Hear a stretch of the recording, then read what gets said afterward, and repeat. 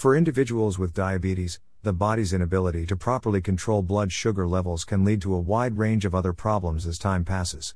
One major issue is a diabetic foot ulcer, DFU, an open sore or wound that is commonly located on the bottom of the foot and caused by poor blood circulation and nerve damage. It occurs in approximately 15% of individuals with diabetes and in severe cases can lead to foot or leg amputation. Unfortunately, there is usually no effective form of treatment for this condition. However, results from several studies authorized by the Ministry of Health of Nicaragua showed that using a stem cell therapy to treat patients with DFUs was safe and could be beneficial to patients.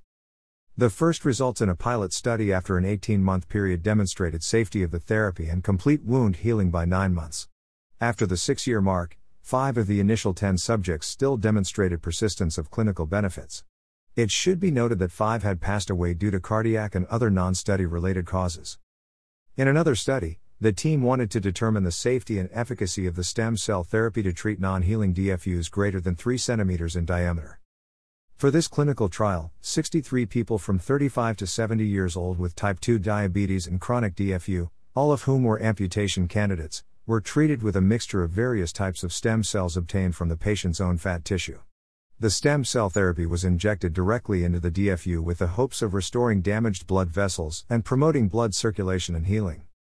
Patients were seen 6 months post-treatment to evaluate ulcer closure, with 51 patients achieving 100% DFU closure and 8 having greater than 75%. Only 3 required early amputations and 1 patient died. At 12 months post-treatment, 50 patients had 100% DFU healing, while 4 had greater than 85% healing. In a news release, Dr. Anthony Atala, director of the Wake Forest Institute for Regenerative Medicine, expressed interest in evaluating the stem cell therapy and results further.